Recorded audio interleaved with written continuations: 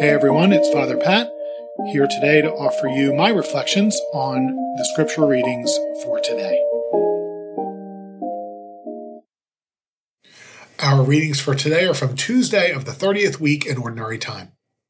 A reading from St. Paul's letter to the Romans. Brothers and sisters, I consider that the sufferings of this present time are as nothing compared with the glory to be revealed for us. For creation awaits with eager expectation the revelation of the children of God.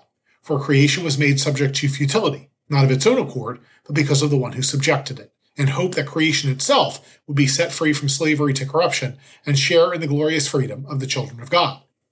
We know that all creation is groaning in labor pains even until now. And not only that, but we ourselves, who have the first fruits of the Spirit, we also groan within ourselves as we await adoption, the redemption of our bodies. For in hope we were saved. Now hope that sees for itself is not hope. But who hopes for what one sees? But if we hope for what we do not see, we wait with endurance. The word of the Lord. Thanks be to God. Our response: the Lord has done marvels for us. The Lord has done marvels for us. When the Lord brought back the captives of Zion, we were like men dreaming.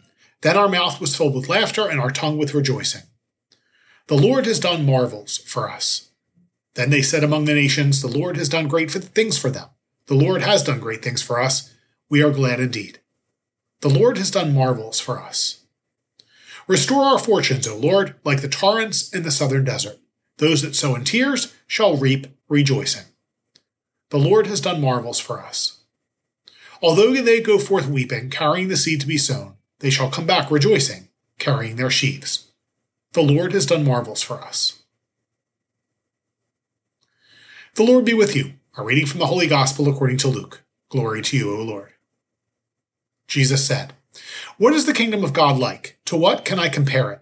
It is like a mustard seed that a man took and planted in the garden. When it was fully grown, it became a large bush, and the birds of the sky dwelt in its branches."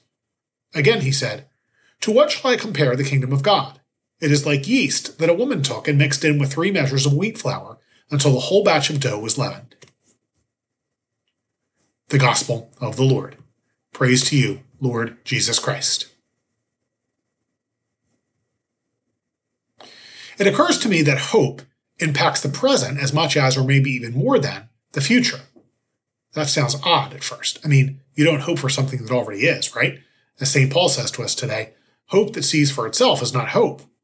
But who hopes for what one sees? But if we hope for what we do not see, we wait with endurance. Generally, the phrase wait with endurance implies suffering, and in fact, Paul is indeed addressing the sufferings of this present time. But as I took a long walk a few days ago in the crisp autumn air and the morning sun, I felt hopeful. I almost got skittish when I realized it, in fact.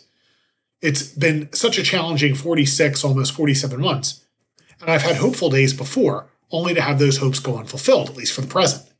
I realize that all the scenarios I play out in my mind may not happen as I envision them. But yet I still trust that God is working it all out and that any suffering I experience will not be for nothing. And in fact, it will be for something very good. A day is coming that is as sunny and crisp as the air hitting my face today. That's what hope is. And so I walked a little faster with a bounce in my step, not tomorrow or someday in the future. I can wait, even be joyful today. May your day today be filled with hope as we wait with eager expectation for the glory to be revealed in us. May Almighty God bless you, the Father, the Son, and the Holy Spirit. Have a great day, and say a prayer for me.